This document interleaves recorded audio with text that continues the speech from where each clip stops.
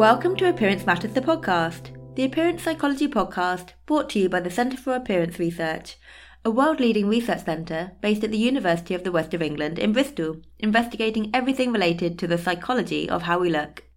I'm Nadia, and this is our December dictionary series, and today's term is positive body image.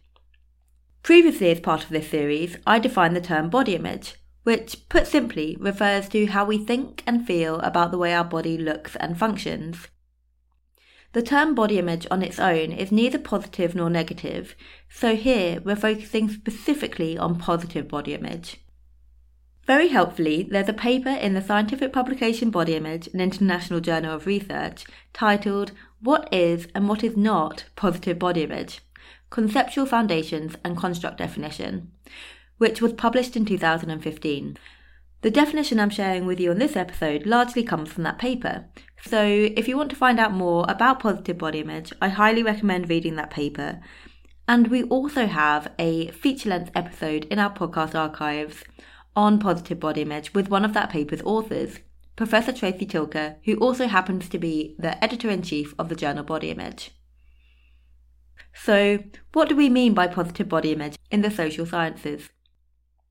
Positive body image is much more than just liking how you look. It's about having a positive relationship with your body. Positive body image is a holistic and multifaceted construct that includes body appreciation and body acceptance without conditions.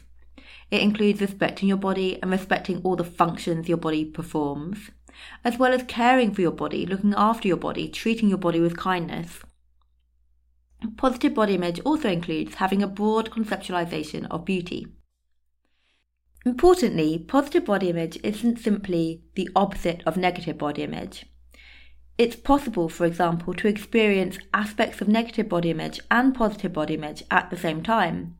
For example, you may be dissatisfied with your stomach and how your stomach looks, but you may also feel a lot of gratitude and appreciation for your body and for what it allows you to do, and you may like your appearance overall.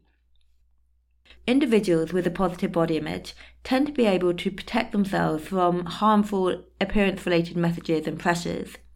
That's not to say that they never experience negative body image thoughts, but they have a greater capacity to be able to acknowledge and notice these thoughts for what they are, just thoughts, and move on with their day without dwelling upon or feeling the need to act on them. Individuals with positive body image also tend to have a broad conceptualization of beauty and appreciate and value uniqueness of appearance.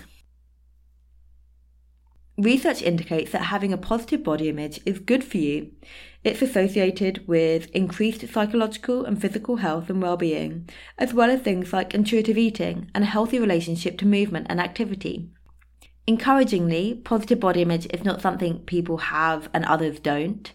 It can be something that's fostered through interventions.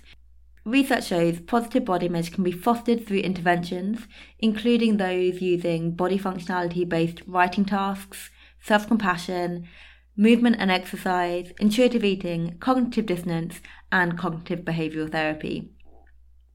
While we don't have as many studies on positive body image as we do on negative body image, we're seeing an increasing number of studies being published on positive body image, so I'm hopeful we'll be able to share more on the concept on the podcast sometime soon.